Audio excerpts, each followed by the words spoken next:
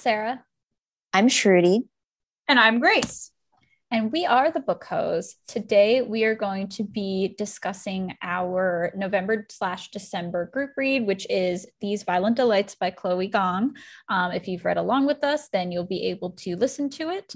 If you haven't read it yet, we will give spoiler warnings once we get into spoiler territory, so you'll still be able to listen to the beginning of this episode, especially because first we're going to be talking about our reactions to just briefly talking about what we think of the Goodreads Choice Awards winners and also what we've been reading these past couple of weeks. We've been on bi-weekly episodes recently. So some of us will have more books than normal. Others, I'm not saying who, may not. But anyway, Grace, what have you been reading these past few weeks? So I am someone who has more books than normal. And the reason why is, as I have referred to several times over the past couple of months, I had to take a class this semester and I had to read 20 young adult books for that class. So I think last time we recorded, I still had 5 left to read. And I am here to report that I did read those 5 and I did read all 20 of the books I was supposed to read. And I didn't lie, not even once. Wow. I didn't lie. I know. It was crazy. I've never done that. I haven't either, actually, but this is my first time.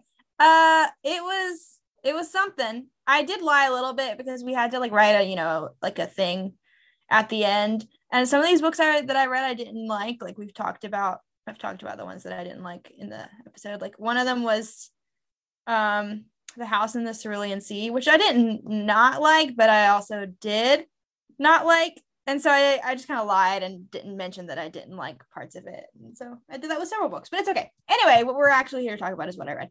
So what I read was, number 1, you're going to start to notice a theme. Number 1 is American Born Chinese by Jean Luen Yang. It is a graphic novel and it's pretty famous. I think it's won several awards and it was really good. It's about, there's 3 different stories in one.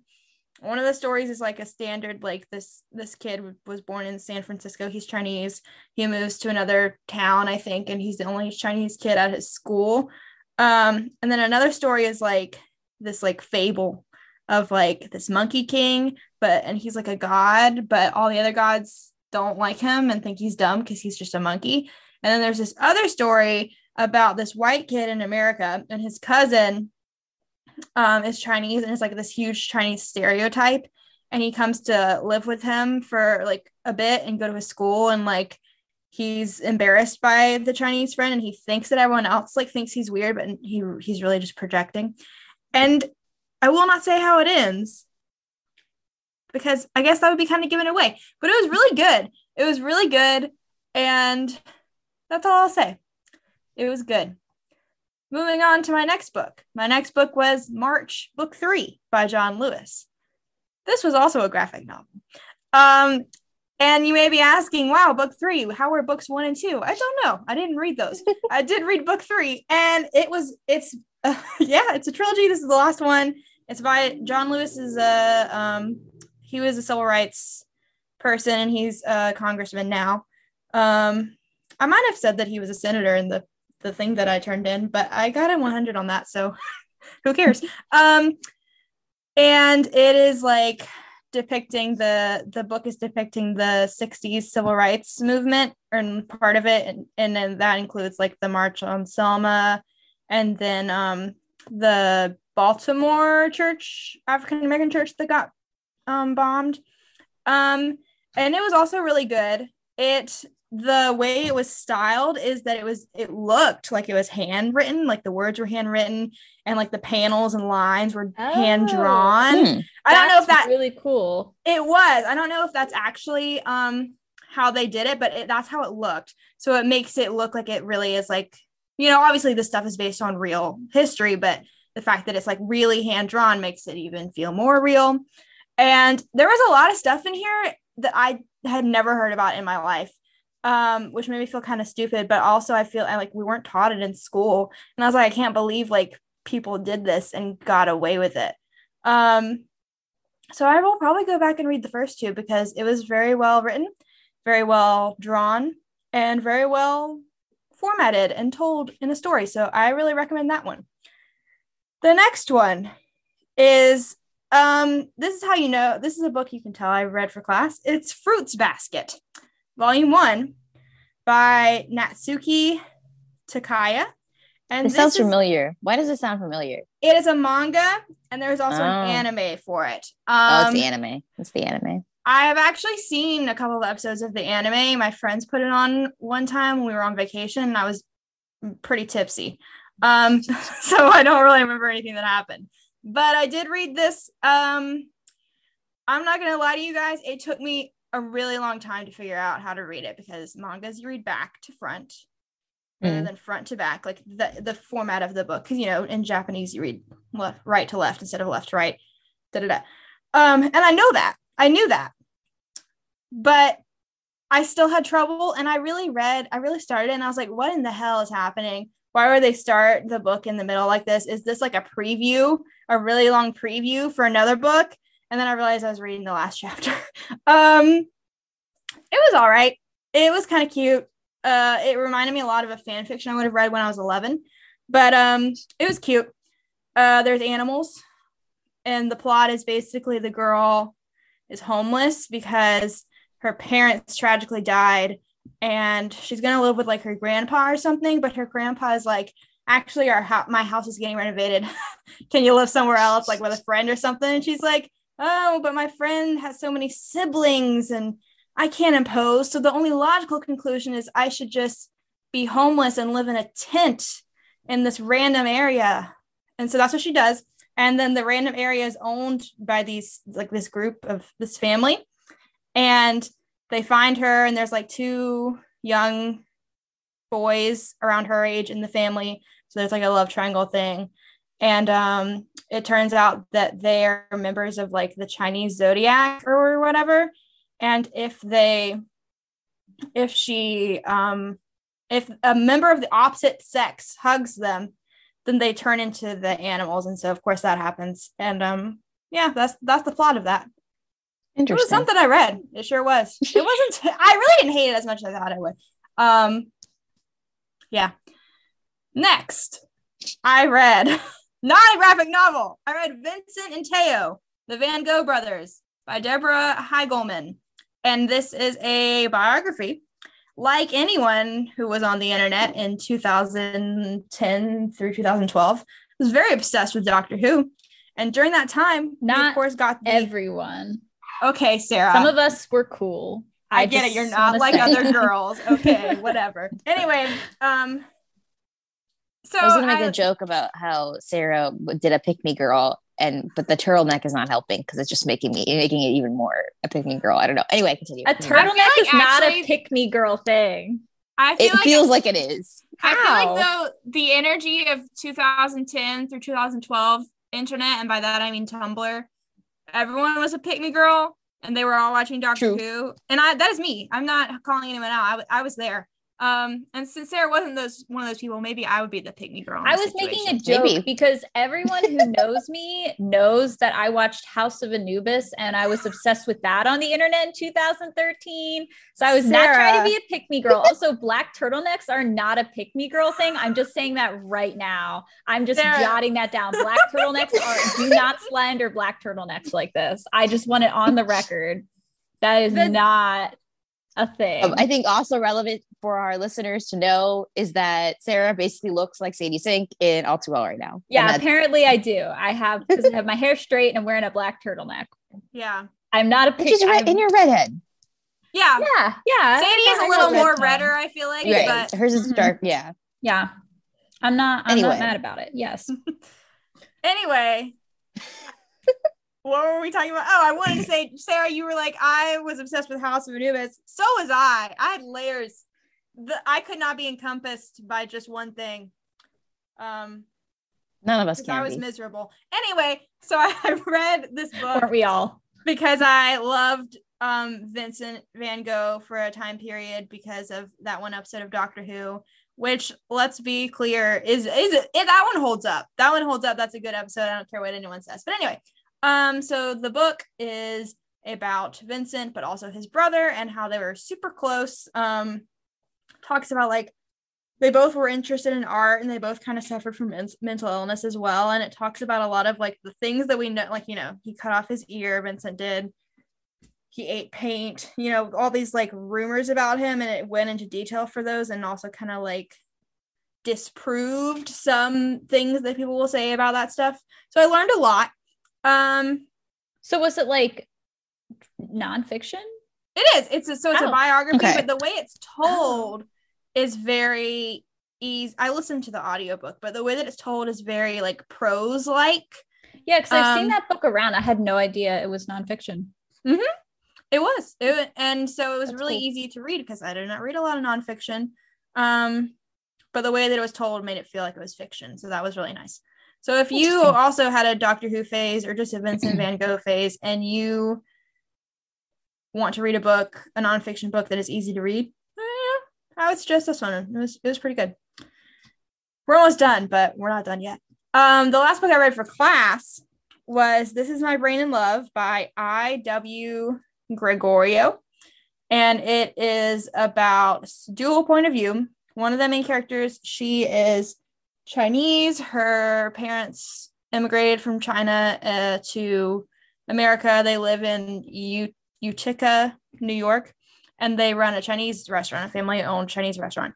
And the rent is getting really high, so they're making her, they're saying they're going to move back to the city and leave, and the girl doesn't want to, her name's Jocelyn, she doesn't want to do that. So she's like, well, we'll just get help and we'll start marketing the restaurant really good. So she gets the help of this guy who's the other point of view in the book.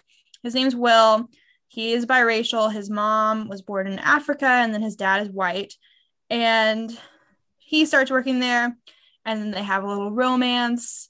But also the book also really deals with mental health a lot because Will has diagnosed anxiety and then Jocelyn has depression, but it's not diagnosed, and like it's kind of her figuring out that she has it. And it also deals a lot with how other cultures talk about mental health and how there's like a stigma with it that like sometimes is even worse than what Americans have. And it was pretty good. The romance was kind of but I think it was a good story, and I think it did a good job of portraying like the uglier side of mental illness, which sometimes people are afraid to do because they want to romanticize it. So that was good too. I enjoyed that. And I only have 2 left. And I finished both of those today. One is These Violent Delights, which we will talk about later, because that was our group read. And then the other one is Poison for Breakfast by our good friend, Lemony Snicket. It took me longer to read this book than it should have because it is a very short book. In fact, I will show y'all how short it is. Sorry to the listener at home. It's very short. It's like tiny book. Didn't have a plot. There was no plot to this book, really. It was him like waxing poetic for a little while. There were 13 chapters because obviously, basically the plot is he is poisoned for breakfast. And then he wanders around town talking to people about random things. Sometimes he's talking to them about how he got poisoned. Other times he's talking to them about other things. There's a lot of like tangents that he goes on. And he makes a lot of references to things. And there's a lot of like philosophy stuff. But it was good. It was good to spend time with my friend Lemony. And for that reason, I enjoyed it. So that is it. That is what I have read since our last episode. I am done. Sarah, what have you read? I'm just gonna give it away right now and tell you that I was the one who did not read extra because it's been longer. But what I did read is These Violent Delights by Chloe Gong. I think I had said I started it last time we recorded, but I did finish it because we are recording this episode now. So therefore I have finished it. And we'll talk about that later. And then today I started listening to a new audiobook, and that is 7 Days in June by Tia Williams. Is that the one that we talked about? Yes. Yay! We had mentioned this. Yeah, we mentioned this, I think, last episode because it was nominated for Goodreads Choice Awards for the romance category. It did not win, but that's okay. I wanted to read it anyway because it sounded really good. And Grace informed me that there was a Guardians of the Galaxy reference in it. So I saw it was available at my library and I just checked out because I was just looking for a new audiobook. I'm about 20% of the way into it and it's really good so far. It's very engaging. To me, it's reading more like a literary fiction than it is a romance, but maybe that's just because I haven't gotten to the romance yet. I don't know. So yeah, we'll see how it goes. So far, I am very much enjoying it though. But that is all for me. I'm gonna pass it over to someone who will probably be much more impressive. That is Shruti. What have you been reading recently?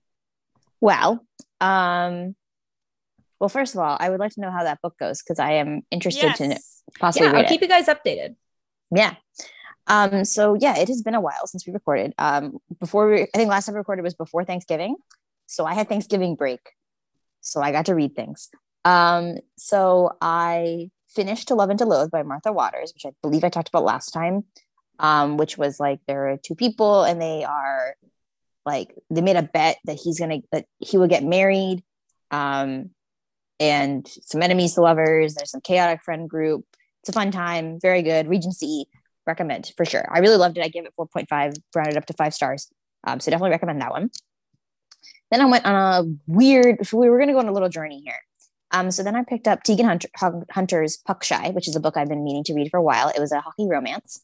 I really love this one. They go on there's like an accidental road trip.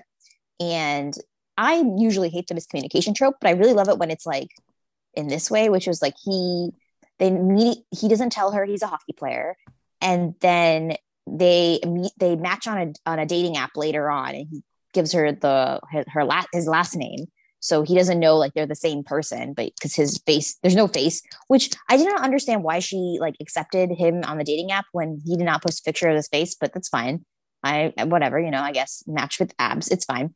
And then later they find out that it's also the same person who is the famous hockey player that she's meeting for something. And it's all the same person. And so there's like some miscommunication going on, but it's really fun. I really, really love this one. I love Tegan Hunter. She just makes romance fun. So definitely recommend if you're into hockey romances. So that was Puck Shy. And then I realized that Tegan Hunter had actually written a 4th book in her romance romp series. So I've already read the first 3, and I've talked about those before on the podcast. This one was called Tempt Thy Neighbor. They're coworkers in this one. And it was just a lot of fun. Again, Tegan Hunter just does a good job with the romances. It was hot. It was funny. It was cute. There's a friend group involved, and I'm always about that. Gave that one 5 stars too. So it was like 3 5 stars in a row, which was really great. So really enjoyed that one. Then I was like on a little mini holiday kick. So I read The Naughty, the Nice, and the Nanny by Willa Nash. Willa Nash is Devney Perry's like pen name. I don't know why she has a pen name, but she does. Interesting. Yeah. I didn't know she had a pen name. Yeah. Not that I know anything about her. I've read her books. I don't know why I would know that, but yeah. It's really interesting. She has like a whole series under the Will and Ash name, and I don't know why, other than like maybe it's her supposed to be like those are her adult romances versus those are. But I don't know. They all seem like they're the same genre to me, so I don't really understand. But yeah, so this one was nanny romance. Very typical. He hires her to be the nanny. She can get along with the bratty kid. They all become a happy family. Great times. Love the book. It was cute. It was fine. I enjoyed more 3 Bells, 2 Beaux, and 1 Brother's Best Friend, also by Will and Ash. So all 3 of these about the Holiday brothers. So like it was Maddox Holiday, and then this one was another Holiday brother whose name I can't remember right now. Very cute. Really loved this one. I love Brother's Best Friend. They were also, I think, co-workers in this one as well. Really cute. Good time. Then I finally read a Megan Quinn novel, which has been a while. I decided not to read her new hockey one because I didn't really like the vibes in that one, but I did want to read A Not So Meet Cute. Really loved this. It's like an enemies to lovers, fake dating, fake engagement. Basically, she's like, I need to marry someone rich because I have too much debt. And he's like, I need to pretend to be engaged because I need to get this job. And he tells someone his client that he's married and pregnant, whatever. And so they make an arrangement to pretend to be engaged and pretend to be pregnant. And obviously, naturally, they fall in love as they're doing this arrangement. Great job. Love it. I think I gave this 5 stars or give it 4 stars. I gave 4 stars. It was really good. I loved it. Definitely recommend. There's a lot of really fun characters, and I would not be surprised if Megan Quinn wrote books about the brothers. Would definitely want to read those as well. Then I went on a little Lilac Bay tangent with Rachel Schurig. So I read Always You. And this was a Friends to Lovers. There's sometimes I noticed with the Rachel Schurig novels, she doesn't go quite the predictable cliche route. And sometimes like, that's what I want. So overall was fine. These are not very steamy novels. Like they're fade to black. They don't she doesn't go into the smut, but it's still really cute. I really did enjoy it. Sometimes you just want to read about the best friend and the man whore and how, he's not actually sleeping with anyone because he's actually been in love with her the entire time. And that's what you want sometimes. So that was fun. And then in the same series, I read The Last to Know. This one was really interesting because it was a little bit of a cheating narrative because she's engaged and but like they're not really in love with each other and like they don't want the same goals. And the fiance is never portrayed as like a bad guy. It's just like not right for her. Whereas the hero is obviously like the perfect person for her and that they have alignment with their goals and like all that things. So I'm usually not a big fan of cheating storylines, but this was short and it was cute. And I was like, you know what? I'm okay with this one. So I did like it. I gave it 4 stars. So that one was fun too.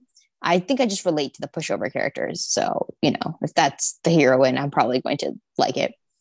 And then lastly, The One That You Want. I gave this one 5 stars, also in the same series by Rachel Schurig, in the Lilac Bay series.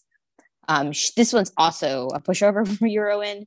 And I love this one because she is, this is a fake dating one but it's a fake dating with, a friend, but it's like not childhood friends. Like the first one was, it's like a little bit more of like recent friends, and this is going to be a trend we're going to talk about in a second, is I kind of started to like Friends to Lovers where they're not like friends to lovers like from childhood.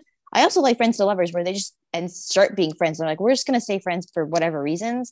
And then they end up falling in love. So did enjoy that. He was a florist. The hero was a florist in this. And this is the farmer florist boy I deserve. He was a cinnamon roll. He was the sweetest florist? Boy. Florist. He's a florist. Like I was like, a guy who arranges flowers. Yes. I get that now. But no, he was super cute. And I do think actually Gracie would enjoy these because it's not very spicy. It's like, they're just pure cute romances. I do think you would like it. Okay. I did skip some of the more enemies to lovers ones, but I think you would enjoy those probably because, that's what you like. I do like just that. Throwing it out there. But yeah, so I just, read some Rachel Schurig. I still have some more Rachel Schurig that I could read at some point in my life. And she's like, I think she's starting to become one of my favorite ones, just like, as a reliable, this is a cute, let's read it for a couple, just for like a quick read. So I'm not going to go into detail this, but then I read 5 Omegaverse books. No one needs to know. Are you kidding me? No. What the hell? They make those? You know what? I did know that actually. I did know that they did. I will say it was okay. So I did read some of the reviews and it's on like, apparently this author is more on the lighter side. Her name is Liana Carlisle. Her Omegaverse books tend to be on like the lighter side. They're not super dark as they can get. Honestly, I would say they didn't really feel Omegaverse. Like they were like the tame Omegaverse, I think. If for those of you who have no idea what I'm talking about, basically just there keep are it. alphas. No, keep it Good that for way. you. If they don't know what you're talking about, just yeah. Apparently, I'm not allowed to explain Omegaverse, so Google it. Google's your friend, I guess. Anyway, I enjoyed it. A lot of good girls were thrown around, and you know what? Praise kink. Sometimes that's what you need. So there you go. That's all I'm going to say. Fair enough. Yeah, and I read 5 different books on that, and I will mention the 2 of my favorite ones. Well, my favorite one was a forbidden one where like it's an alpha and a beta, and I was like, this is interesting. And the other one where he's actually been in prison for murder, and she like wait, there was a reason. It was for revenge, and she was like, I'm assuming the reason was murder, Shruti. I mean, I got it. He was in prison and for murder.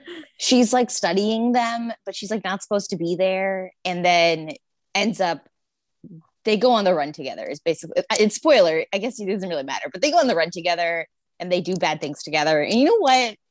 It was fine. I can enjoy I can enjoy something different every now and then. Is my point. But yeah. And then I read These Violent Delights, and that's where we're at. Actually, I guess I did start. We are an educational podcast. Correct. I'm here to educate the public. Except apparently not fully. I did start a new book that I can't remember the name of because I'm only like, a couple pages in. Rumors and Romance. Friends to lovers, except they're like strangers to friends to lovers. He's a vet. She adopts a dog that she found abandoned on the street. So he takes her. So they, and she runs a bakery. They agree to just be friends because both of them are more involved in their career, and also neither of them want kids, which I kind of really like. And they're like, that's wait, this sounds like the book for me. And like, is it really spicy? So far, no. So I don't know yet, but I don't think it's going to get very spicy. It doesn't sound like it will. And he is, he actually broke up with his fiance because she gave him an ultimatum about how she wants kids. So he was like, no, that's not what I want. I thought you knew that. So anyway, that's like the first beginning happened, except someone keeps putting moves on him. So the heroine is like, oh, I'm going to pretend to kiss you and pretend that we're dating, except they're in a small town. And so now they're fake dating. So that's where we're at. Wait, what is it called again? It's called Rumors and Romance. That sounds good.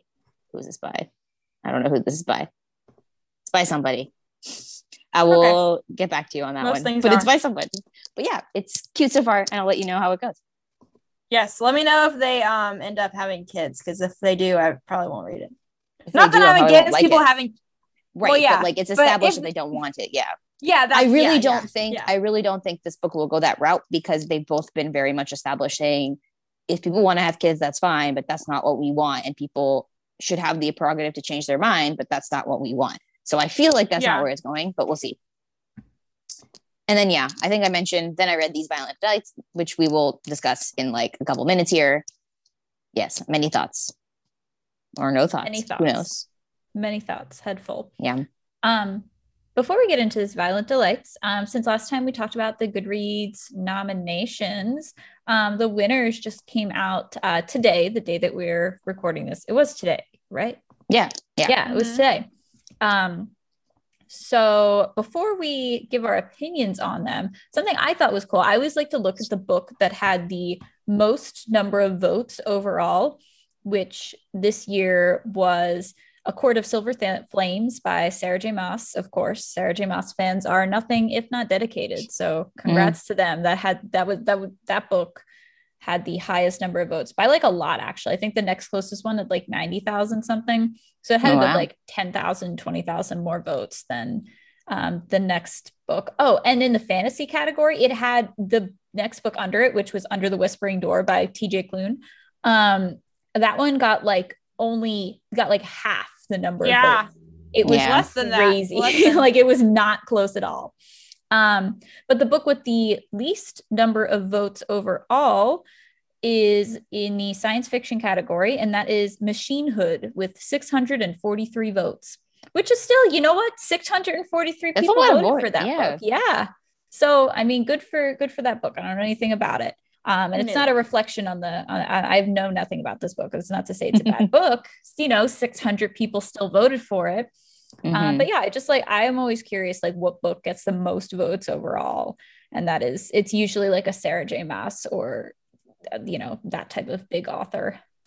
So I was not surprised, but the only book that I voted for that won was Beautiful World, Where Are You by Sally Rooney. She really is that bitch. I am proud of her that she won this category. I'm not super surprised. I thought Cloud Cuckoo Land would be higher, but that one also came out pretty recently, so people probably haven't read it yet. So yeah, that makes sense. And then the other one that surprised me was the mystery and thriller one, which is The Last Thing He Told Me. I knew that one was big, but I thought like Stephen King, The Maidens, I'm not shocked that one didn't win. I'm actually shocked at how high that one was because I've heard like bad things about it. Oh no. But I'm shocked that the Stephen King one and The Push didn't win, but good for The Last Thing He Told Me. I'm actually planning on reading that soon. Ripped Life Upstairs, you deserve better, but that's okay. Yeah.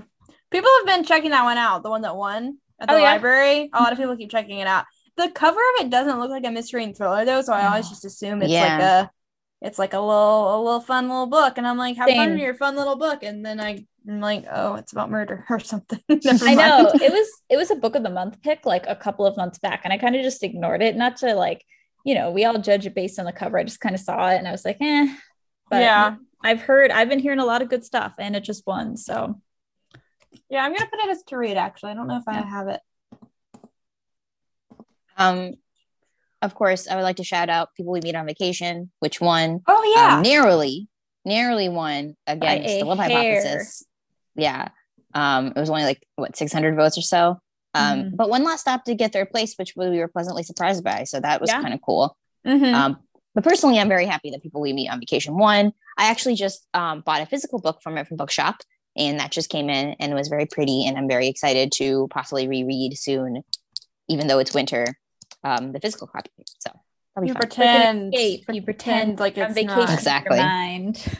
Exactly. The other book I wanted to point out was Rule of Wolves one, which is interesting to me. But, I haven't read it. I have no idea. That is so funny to me. Like, I'm so sorry. Why did everyone vote for this one? You cannot tell me this book wasn't boring as fuck. I read King of Scars. I know. I haven't read this one, so I don't really know, but I know. I mean, I know things that happen. I'm surprised people voted for this book. Me too. I'm sure they just saw Lee Bardugo and they said, hey, I watched that TV show this year. Possibly. Those are my thoughts. I'm surprised the Cassandra Clare one didn't win, to be honest. That one's sure books are usually a shoo-in. Yeah, maybe we just shouldn't question it and should just let Cassandra take that L. Yeah, for once.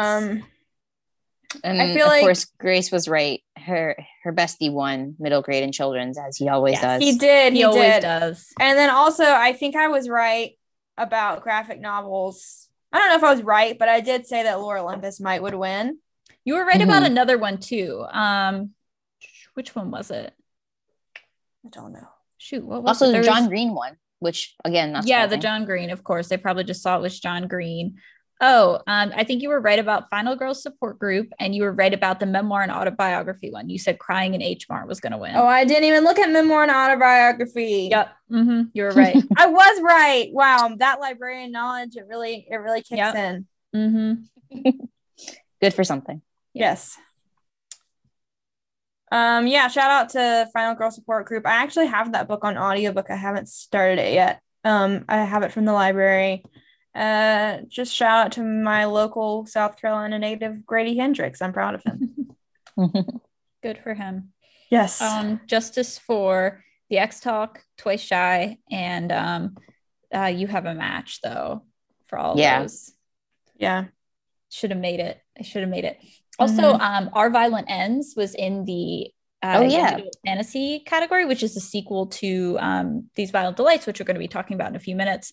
But that book literally just came out. Like, I always feel bad when they put books that just came out like in November in those categories, because a lot of people probably haven't read them yet. Like I haven't read it yet. I'm planning on reading it soon though. So I don't know. I feel like maybe they should do like the Grammys where there's like a cutoff point and then like, I don't know.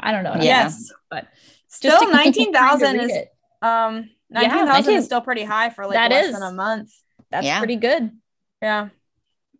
Before we start talking about These Violent Delights, let's hear a word from our sponsor.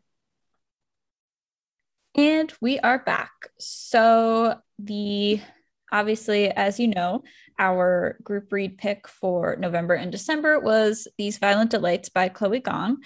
This was my pick, and I chose it because I've been wanting to read this book basically since it came out. It was always kind of on my radar. And I follow Chloe Gong on Twitter. She seems really cool. And she's from New Zealand, but she goes to UPenn in Philly. She's a Philly author. I thought that was cool because I too am from Philly, or I live near Philly. What, Grace? I could never figure out what her accent was. I just assumed she was British. Nope, she's from New Zealand. Yeah. But she goes to school in Philly now. And every time in Philly, I'm like, what if I see Chloe Gong? And now that I've read her book, if I do see her, I'll be able to have a conversation with her. So that's cool. And I just thought like it was a really cool like concept for a story. The book takes place in 1920 Shanghai, and it is somewhat of a Romeo and Juliet retelling. I guess it is a Romeo and Juliet retelling. It's like based on it. And I just thought it was a really cool concept. And she wrote it, I think she wrote it when she was only like 19, which is crazy. Yeah. She wrote it while she was in college, like Yeah. working on her degree. Yeah. I didn't even have time to cry in college. In fact, I think she's still in college, if I'm not mistaken. Like she wrote it and got it published all while she was still in college, which is insane to me. And she's also pretty big on TikTok. I follow her on TikTok. I watch her TikToks. So I thought it was time. Well. Yes, I thought it was time. I finally read her book. So yeah, let's hear what did you guys think of the book? We'll keep it non-spoiler for now, and we'll say when we are going into spoiler territory. I just want to say real quick, I listened to it mainly on audiobook, and my brain is mush and I may die. Wait, that sounds really dramatic. I'm not gonna die. I just feel like I've just been stressed. I've been really stressed. That's what I should have said instead of alarming people. But and so I'll be completely honest, I zoned out very many times during this book, and there were many parts that I missed, and I am a little I don't know. Some things about this book, I don't know what happened. We all been there, Grace. It's okay. There are many times in this episode where y'all reference things, and I will just silently think to myself, I don't remember that, and this is news to me. That happens to me even when I think I know everything. I've been paying attention. That still happens to me. So like, yeah, no judgment. It does to me too. I don't think I know anything at all, but that's okay. Think I do. I don't think I fully comprehend most of the books I read. I don't either. Wow. This is like a deep secret I hold. And so I'm glad that you relate to this. We have a book podcast, but we literally cannot comprehend language. But we can't read. Yeah. So all this to say, the parts of the book that I was paying attention to and I did comprehend, I was obsessed with. So yeah, I could say more, but I'll let Shruti go first. I liked it. Overall, I liked it. I had a good time. I think context is important here. So I started reading this book on Sunday, right on the weekend. And basically I read this book very slowly for me. Like usually I like binge read books, right? I read like a book in like 1 or 2 days. This book I like actually read like over a course of a week. I read like 10% or 20% per day. Which was very interesting and different for me. But yeah, no, I think overall I liked it. I think being me, I loved the romance parts the most. I loved the characterization and like the squad moments, like the friend group moments the most.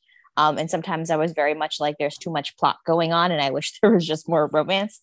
But when we did get the romance, like those moments were like really great. I think because, we had spent so much time with the plot and all of those things. So like, I understand it. And I did really like the book.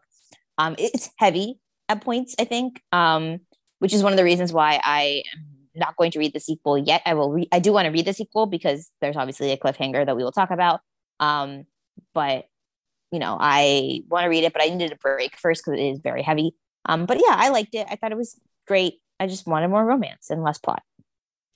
So some parts of the book didn't work for me personally, but I still admire the book for those. Okay, I don't know what I'm saying. Well, okay, so I don't know if this is what you're trying to say, but what the other thing I really liked but also didn't like was the writing style and the perspective. Yes, I think that's what you're trying to say. Because it's omnipresent. Because it's like omnipresent. Because it's not like actually from anyone's particular perspective. It's like really like from the city's perspective, if you will, at times. And like it was cool and creative, but then at times that kind of took me out because I was like, I want to know more about the characters. Yes, exactly. It was really, it was really, really cool, especially like I think there was a prologue in the beginning it was really atmospheric and really cool. And it worked in that sense. But then certain times it would kind of switch to that in the middle of the story. And I kind of skimmed over those parts because although they were like beautifully written, I think her writing is amazing, especially she was just knowing that she's 19 and she can write this well is crazy. Like this is good writing. I can't write like that. Exactly. This is good writing for like a seasoned not that she's not a professional, but like for like a seasoned, like older writer. Who has like multiple books out and stuff. Right. And although it was like beautifully written and everything, I don't necessarily like read this type of book for like the writing style. So I kind of like skimmed over those parts a little bit just to get, I'm like, let's get to the good stuff. Because I agree with Shruti. I really liked the parts with all the characters when they were all together. And just learning more about their dynamics and everything. And I did enjoy the romance. I wish there was more of it. I wasn't like super invested in it because there just wasn't as much of a focus on it as I would expect for a Romeo and Juliet retelling. But I did enjoy what we got of it. I wish, like Shruti said, there was a little bit more of it there. But I do appreciate, you know, the writing of the book and everything. So I wasn't like mad necessarily, but I was just kind of like, okay, let's move this along, you know? So yeah, I also really liked it. I think I gave it 4 stars on Goodreads. And I am also planning to read Our Violent Ends, just also not right away. I don't want to wait too long though, because as we've established, I am a little bit dumb and I will forget everything. So I'll probably read it like this month or next month. And I listened to this, I half listened to this book on audio and like half read it in physical form. And the audiobook, I did have trouble paying attention to it a little bit. I don't know if it was like the narrator wasn't as like lively or like if it was just the nature of the writing where it was just a little bit like you got lost in it a little bit. But I definitely preferred reading it in physical form. So I'll probably just read Our Violent Ends fully, like on my Kindle or in physical form. But yeah, so I'm glad we all, you know, generally enjoyed it. So what are some non-spoilery other thoughts that we have? So I did not have these issues that you guys had. I liked, the omniscient point, I liked that it was omniscient. I do kind of get what you mean, what you were saying about how like, for me, it was the switching of point of views that kind of threw me off. Like it felt like it switched too abruptly, and I don't know if I would have felt that way if I was reading it, but when I was listening to it, it felt like really abrupt. And sometimes I had to be like, wait, who are we talking about? So I do get that, but I liked how it showed like everyone's point of view, because I kind of just assumed it would just be like Juliet and Roma, but it was a lot of people. So I enjoyed getting perspective into like a bunch of different people's minds. That was fun. I did enjoy the characters and I did enjoy the romances, and I'm sure we'll talk about that a little bit later. But the plot, I was like, it was so up my alley in ways that I will actually describe. Actually, I will describe them. Okay, so there is, for those at home, it takes place Shanghai, 1920s. There's like this gang stuff and like political stuff. I didn't care about that so much. What I did care about is there is this monster. There is a monster in the city. There is a monster, and it goes in the water and it comes out of the water, and emerging from this monster are bugs. Bugs emerge from the monster, and they go around in the city and they infect people, and they make the people violently rip their throats out. And I was like, say no more. This is amazing. I love it. I didn't mean to say that I didn't like the plot, because I did. I thought it was a really cool plot. For me, it was just, I think although the writing, like I said, it was great. I feel like it kind of slowed down the story a little bit, but I enjoyed the plot as well. I thought it was really, really cool. With the monster and everything. I even enjoyed, like, I got a little confused with the rival gangs. Like I would get a lot of stuff mixed up. I think maybe if I paid attention maybe a little bit closer, took notes or something, or if there was like a character I think this book could have used like a character list in the beginning or whatever, like a family tree or something. I do think, I actually really liked all the gang stuff. Like if you're telling me, if we're just talking plot, I really liked the gang stuff and the rivalry stuff. I thought that was really interesting. But I also like, not that I like Romeo and Juliet, I actually am anti-Romeo and Juliet, but that was like one of the parts of Romeo and Juliet that I liked, is like the idea of like these rival gangs and like blood feuds and stuff, all of that. I think for me, the part that lost me, because again, I really love the monster and I really love that. I mean, I hated the idea of bugs infecting people, but like that's like a personal ick, and not so much as like it was a great plot and it's very creepy. Think it was ick too. That's why I liked it. Right. I think the part that lost me, although it makes sense when we get to all of the, I do like how everything tied together, but all of the stuff with like the politics kind of lost me. but I understand why it's there, and I can see that it's probably going to be important. It is important, and it becomes more important. I don't like politics in my books. So that was the one thing that was like, we didn't need this. Less of this, please. Yeah, that was the part that I found the hardest to keep track of, because there were like, I couldn't remember who was affiliated with like what, except for I knew like Roma, Marshall, and Benedict were the White Flowers, and I knew Juliet and Kathleen and Rosalind were the Scarlet Gang. But outside of that, whatever. Sorry. No, you're good. That was a bitchy thing to do. It's all good. They were the Scarlet Gang. But other than that, I would like lose track of, and again, this might be on me. Maybe I'm just bad at keeping track of this stuff. But yeah, that's where it kind of it's where I got a little bit lost too, with all the politics stuff going on, and keeping track of like why certain things happening was significant. Like I don't know. But yeah, I think the monster storyline was terrifying. And that was the bugs were so scary. Yeah. And the descriptions were so disgusting. I was not expecting that from this book.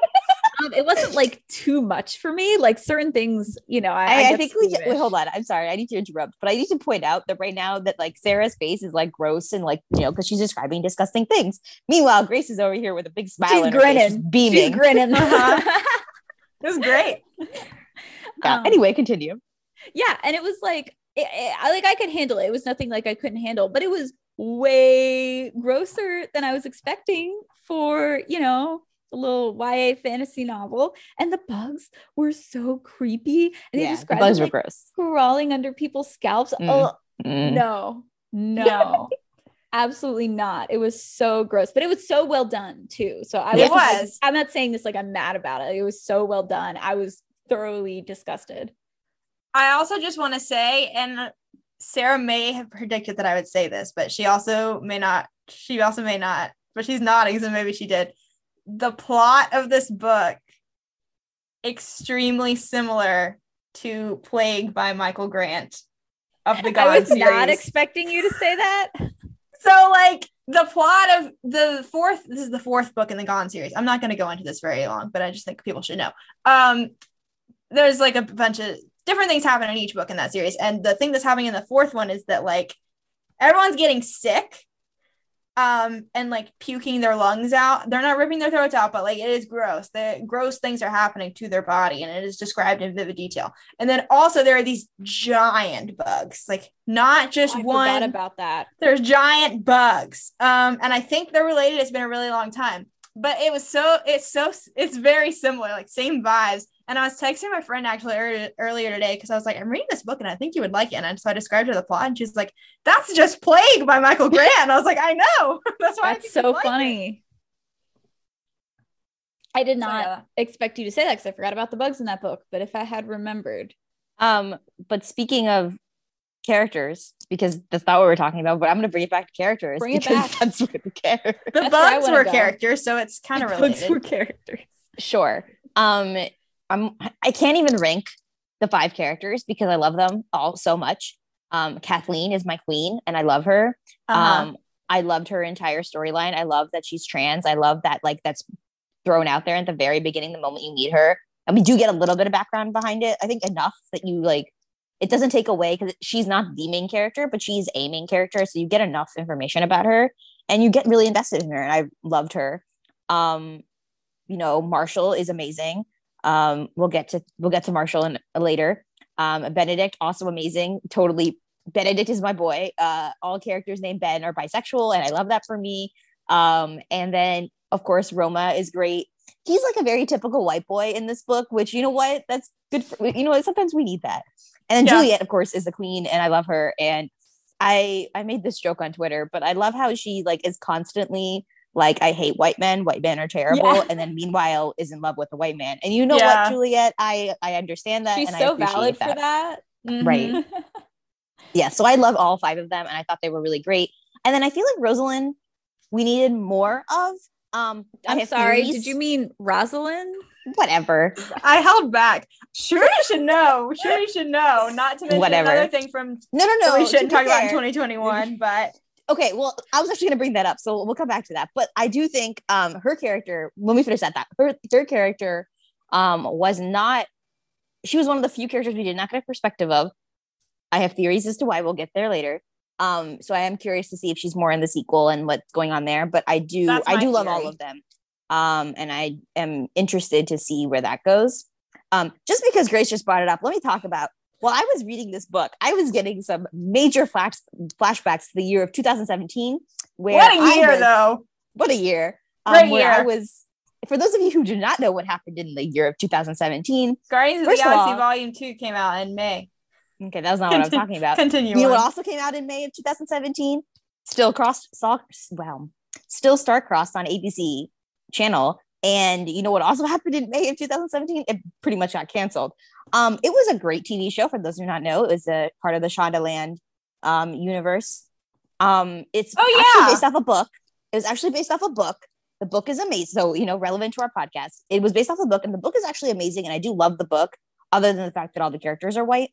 And I do think the Benvolio character in that book matches the Benedict character in These Violent Delights. So throwing that out there, I think they're very similar. Obviously, that Benvolio was, well, we don't know the sexuality of Benedict in this book.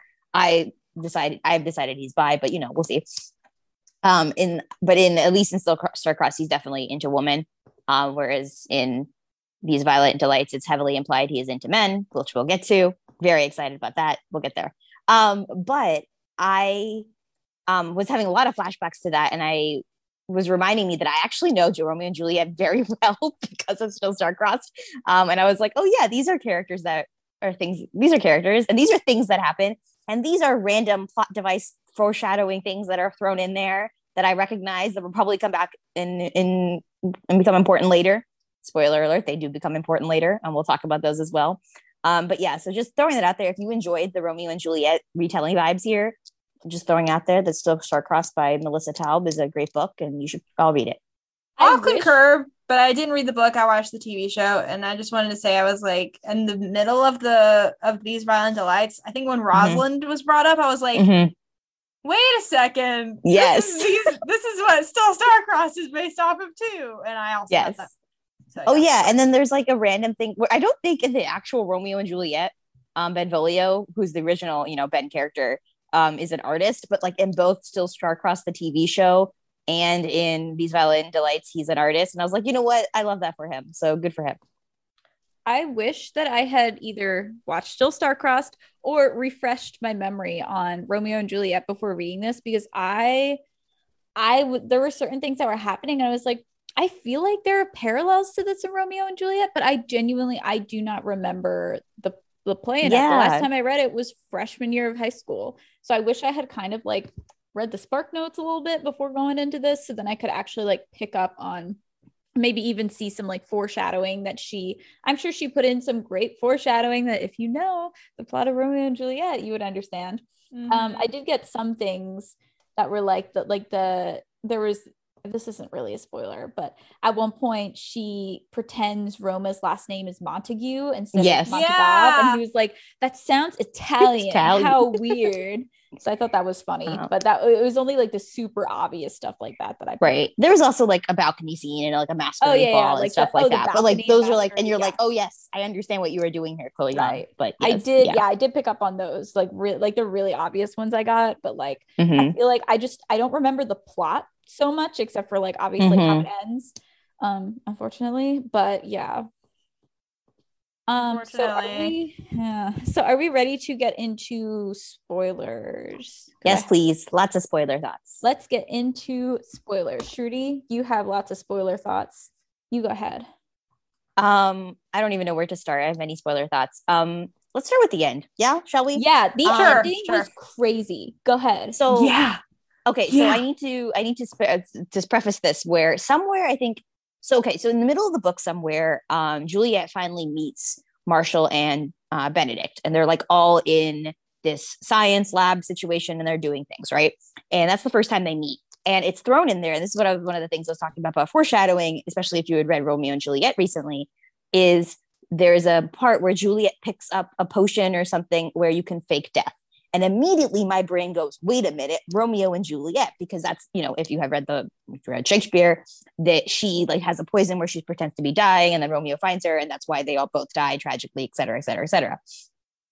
So when I saw that, I was like, okay, this is totally going to be relevant because this would not be a thing if it was not Romeo and Juliet. So like, this is going to come back later.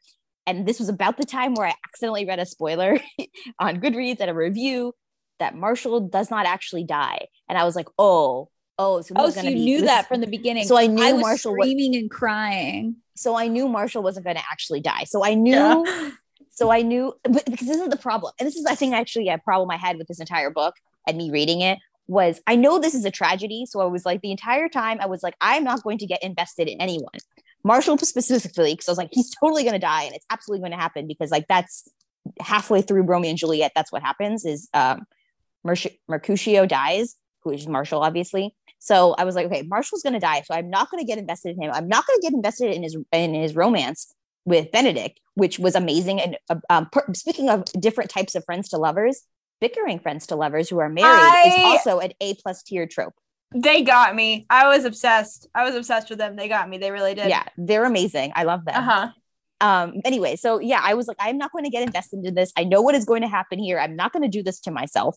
Then I found out he doesn't actually die. And now, to be fair, there's a whole other sequel that I don't actually know. I know some spoilers about the sequel, but I don't actually know what happens in the sequel, like fully. So I was like, maybe he could still die there. Who knows? But I knew he wasn't going to die.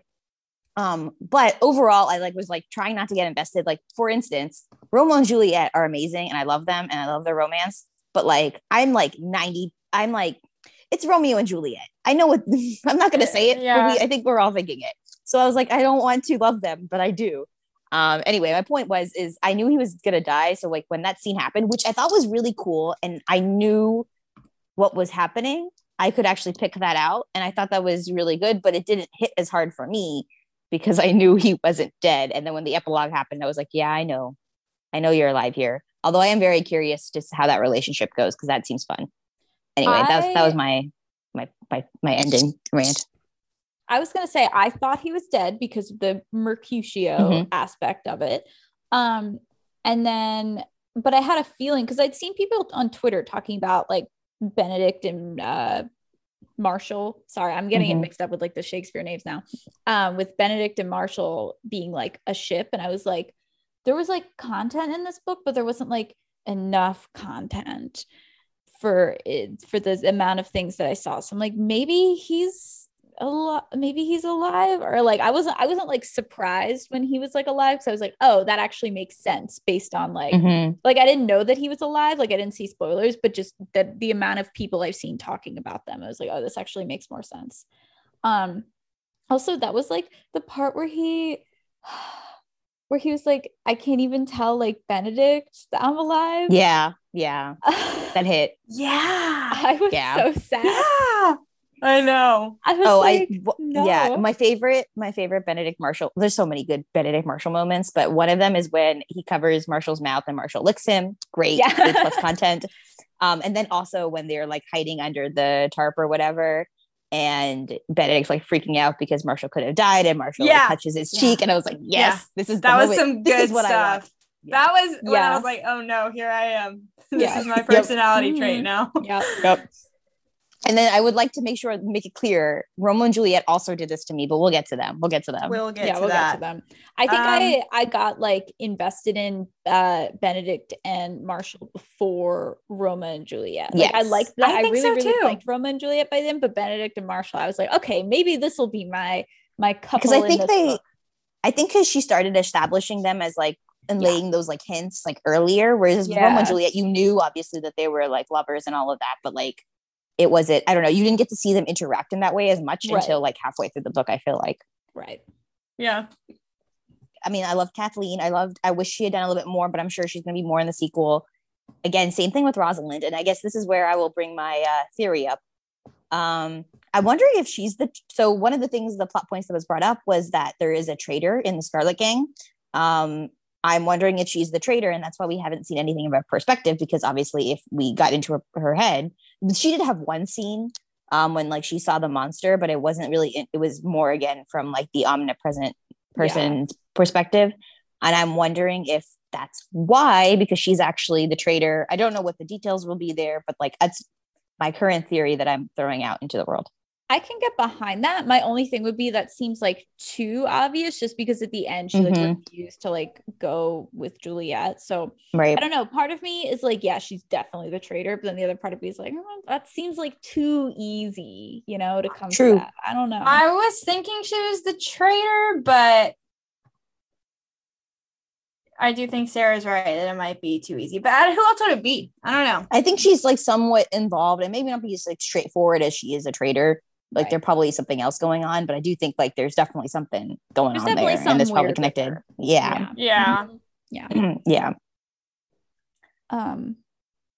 I guess, Kathleen, I really enjoyed her character, and I agree. I hope we get more of her in the next one, because the brief like points of view we got from her were so interesting to read about, and I'm really interested where her storyline goes too.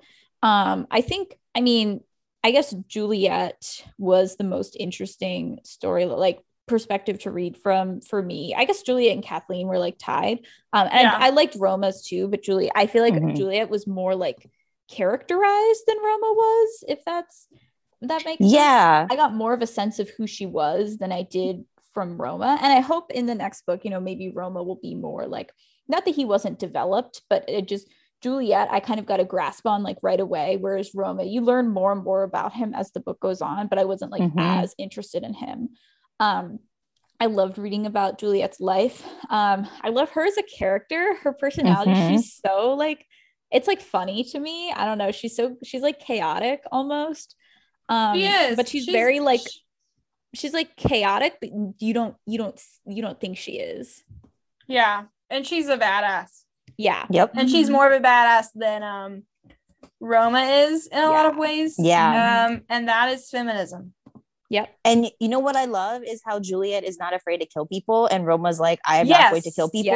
And Juliet's like, well, stop being weak. And Roma's like, well, it's not me being weak. It's just me being there for you. And I was like, you know what? This is romance. This is what I like. This is the content I deserve.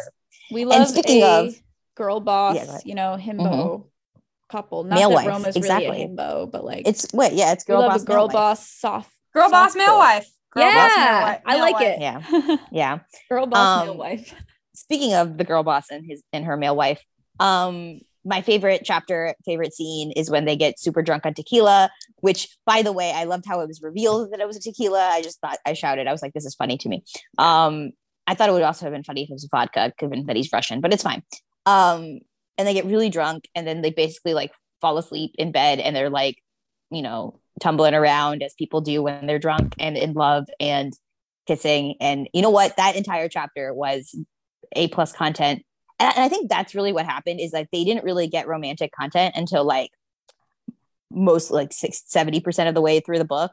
Like there was obviously hints, but they were, because of the way that they have been established as they are enemies right now, and they're mad at each other, and you don't know fully why they're mad at each other, but you just know that they are, and like you slowly reveal what's happening. You don't actually get to see them be in love again. And I think getting to see them be friends and then awkwardly be like, wait, we still have feelings for each other, that is the content I deserve. And in a romance novel that would happen way earlier, but because there's all this other plot stuff going on, it doesn't get to go to a head until later on, which is why I'm glad there's a sequel, because I feel like you get to see more of that, especially now that we have all the angst of, you know, all of what's happening now. But what happened at the end? Yeah. Like and I love the reversal. I love a good reversal where like at the beginning, Roma has betrayed Juliet, and Juliet thinks that Juliet thinks he betrayed her, but really he was doing it because he loves her. And now she's doing the same thing, and he thinks she's betrayed him, but really she's doing it because she loves him. I love that. And I cannot wait to see where that goes. Yeah. And I think you're right that it took a while for their romance to really like pick up in the book. Because in the beginning, I thought I wasn't really like interested in them, because I think I've said this before, but I don't usually like book couples where they like meet before the book starts and then they kind of like tell you about their history, but you don't get to like experience it with them. So I thought this was another case of that. But then like by the time we got to like the bed scene, I was like, okay, like this is working for me. I like this. Like, or the tequila scene. Yeah. And then by the end, I'm fully for them. Like I'm not like crazy about them, but I'm like, I'm for this. I think the moment where I was like, okay, I actually really, really love these two is when they're on the bed and they're drunk. And I think Juliet says something. I can't remember what she says. And Roma finally starts flirting with her. And I was like, yes. And like, they're like, she's straddling him or whatever. And I remember this because he starts like feeling her up on her legs. And I was like, oh yes, this is where we're going. Now we're getting the content. Now we're getting the content. I also very much am a slut for reluctant allies to lovers. And they served that trope very well. For sure. So I was just like, this is great. This is great for me. I'm having a great time. Yeah. I especially love the reluctant allies when there's like history, because then there's like the moments of like them like, oh, I totally understand what you're going to do in this heated moment right now because I know you so well. So they're able to like pull on that shared history. I really like those moments too. Yeah, that was really well done. They had like a couple of tropes going for them and they handled them all so well. Yeah, we had enemies to lovers, second chance romance, I guess. Yeah. They're actually technically friends to enemies to lovers. Friends to enemies to lovers. That's a good trope. It is a good trope. It is. Yeah. I honestly am not a fan of the jealousy trope, but I kind of appreciated the tiny little bit of jealousy trope we got with Paul, who we have not talked about, but Paul. What a white boy. You know, the white man bringing in his whatever nonsense, literally bringing in the disease on blankets and then providing vaccines for people. Like, this is literally, you know, what it sounds American. Sounds about right. Also, can we take a moment to talk about how this book came out in 2020 and it was had so much to do with vaccines? I thought that was kind of wild. It was definitely like an accident. Like, there's no way. She wrote it in like 2020, like 18, 19, something like that, maybe even earlier. There was one more thing and I do like how she incorporated like history into it too, because she could have easily set this in like a fantasy world. But it's cool that she incorporated like actual history, and like the author's note at the end, she talked about kind of like distinguishing what was factual versus fictional and what she kind of changed and stuff. I think one of the reasons why I loved Juliet so much was her talking so much about colonialism and the idea of like these French and the British coming in and conquering China, and how it's like this is her Shanghai and all that stuff. Like, I really, really loved all that stuff. Yeah, it was really neat. Like, I only had like a faint idea of what was going on during that time period, so it was really cool to learn more about that and like see it incorporated into the story and everything. Any other thoughts? Also, do we have any emails? I don't think so. I'll double check. I'm trying to think what else, but I just really loved the characters and the romance, and I just wish, like, I think my favorite moments were things like Marshall and Kathleen meeting up. Like, that was a really fun scene. That was fun. Yeah. Juliet and Marshall, or Juliet and Benedict. Like, those are all like fun. Like, when they all got to like mix around. I wish Roma got to meet Kathleen, and like I thought that could have been really interesting. I'm sure maybe that will happen the next one. I guess they did meet technically at the end of this one. Yeah. I love that bit where like there's 5 people on the roof or whatever. I like that. I'm always a sucker for the squad, so that was cool. One other thing that was on what I really liked was how everything came together at the end. I do always love a good, like, all the mystery pieces falling together. So I really loved how in the end, like, Juliet murdered the wrong man, and the guy we've been seeing this entire time was really the monster, and how like Paul was the one who started it all, not even his father. Like, it was him. And I was like, yeah, because it's the teenagers being dumb. Like, this sounds about right. I don't know. I just really loved that scene of like all the pieces coming together, things happening. And then one of my favorite parts is actually something that Grace screenshotted us, is when Roma gets attacked by the monster and Juliet is vaccinated, so she's fine, but Roma is not. So, and then there's just like a one chapter, one line of like Roma like moves towards his neck or whatever. And I was like, no, like I know he's not going to die yet because there's still a whole other book, but I'm like, no. So I'm like, what is going to happen? So yes, I thought that was really good. I really liked that part of the ending. More so than the like whole gang, which is interesting because I like the gang stuff more than I like the monster stuff, but I liked the monster ending more than I liked the gang like cliffhanger ending. But anyway. I liked both, but I did appreciate that it was Paul because I never would have known. Never would have figured that out because I never trust the white man who believes he's in love with you. Apparently, that's true. Except Roma's also a white man. I don't know. Who is he? American boy. No. I was just gonna say, who is he based off of? Do we know? Like from Romeo and Juliet? Is he based off of anyone? I think he's based off of anyone in Romeo and Juliet. Yeah, he feels like a Jane Austen kind of character. Like I feel Mr. like Wickham or whatever. Wasn't there a character who was supposed to marry Juliet? I think there's a character who's like supposed to marry Juliet, based off his family, but familiar. I don't know I can't remember much about him. Mm-hmm. Obviously, like the other thing is that, you know, like Tybalt dies in Romeo and Juliet, just like Mercutio, but Tyler's still alive, which is dumb. Tyler should die. Tyler can die. Still one more book left. Yeah. But then if Tyler dies, then Marshall has to die, and we don't want that. I don't think she would kill him twice. But you know what? True. I didn't think The Walking Dead would kill Glenn twice, and they did. So I take it back. I don't want to say anything because it might be a spoiler. Thanks for The Walking Dead. Sorry. Not for The Walking Dead. No, so this is the thing. I'm like 90% sure I know a major spoiler about the sequel. But I'm also like, is it really a spoiler? Because it's a Romeo and Juliet retelling. So I'm not going to say anything. But just know that when I do finally read the sequel, I'll be going into it with like walls up, no investment. Because I know everyone's going to die. Like this is a Romeo and Juliet retelling. Everyone's going to die. No one is going to be happy. And if anybody gets a happy ending, I will be shocked. My prediction is that Benedict and Marshall will get out alive of the sequel, but that is the only people, and maybe probably Kathleen. Everyone else is fair game. I do not know. The gays are fine. The gays are fine. If you're straight, you die. Pretty much. Straight. Pretty much. Watch out. Yeah. Yeah, pretty much. I will say that I know she's making a spinoff. I don't know if y'all knew this. She's been tweeting about it and talking about it on TikTok for a while, and it's based on, I guess, characters from the books are going to be the main characters, but I don't know if she said which characters. And if she has, I wouldn't know because I hadn't read the book until now. Oh, yeah. She did say which characters, but I don't remember because I hadn't read the book. I forgot. We didn't even mention Roma has a sister in this, which I don't know if that's true in the original. Yeah. We didn't get too much of her. We did get her a little bit more in the beginning until, she gets, infected. She was fine. Like, we didn't really get too much of her. I wonder if she's more in the sequel. But yeah, she was a cool character, I think, too. She was cute.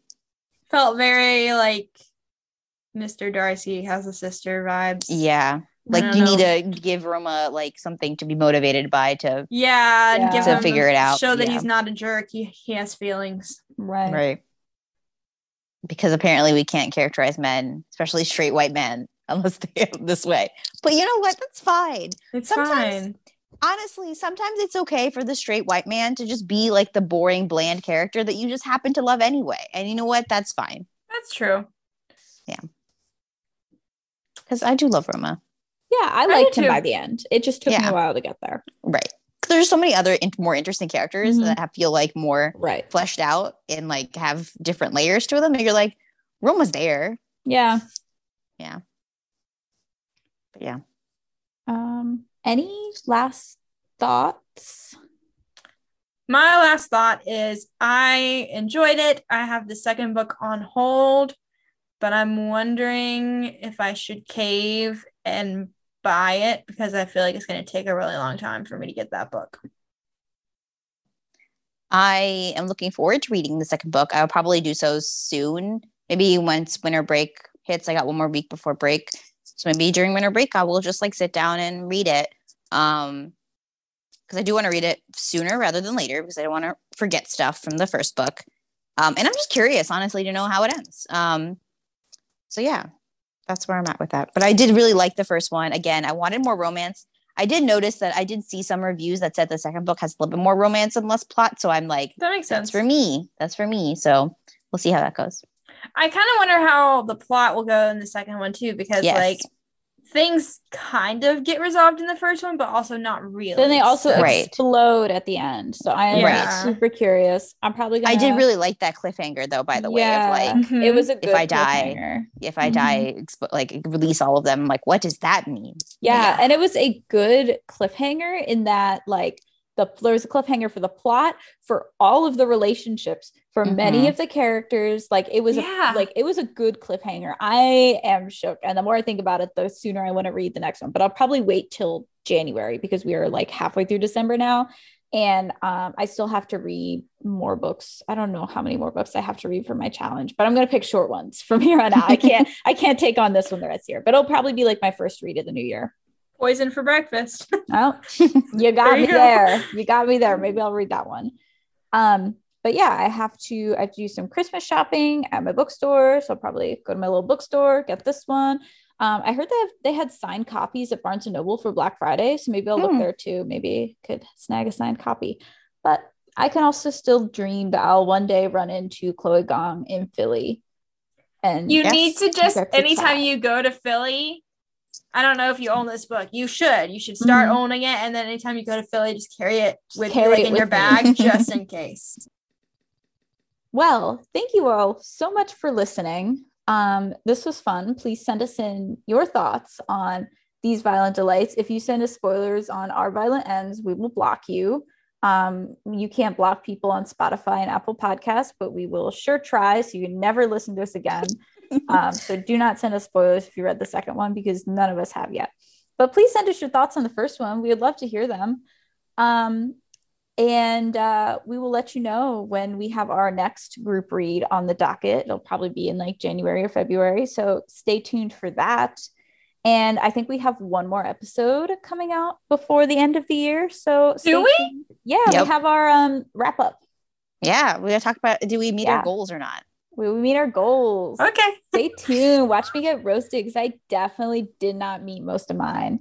So yeah, that'll be out soon. But you can always send us your thoughts on anything we discuss at our Instagram, which is @BookHostPod. You can also send us your thoughts to our Twitter, which is @TheBookHose. You can send us an email at bookhostpod@gmail.com. You should definitely leave a rating and write a review, and then share the podcast with all of your friends. Also, we tweeted about this, but we have merch now. Not a lot, but we have some. If you want, I'm pretty sure we have some stickers. We have some tote bags. I think we might have a mug or two. And I think we retweeted recently a picture of someone bought the tote bag. Yeah. Cute. It's so cute. I think now that this group read is out, that's the group read is our pinned tweet on Twitter. So I think I may make our merch our pinned tweet. So you can easily find it. It's on our Twitter, which is @TheBookHose. Order some merch. Let everyone know that you are a bookho. Yes. And tweet us a picture. Yes. Yeah. All right. Thank you all so much for listening. We hope you have a great rest of your day. Bye.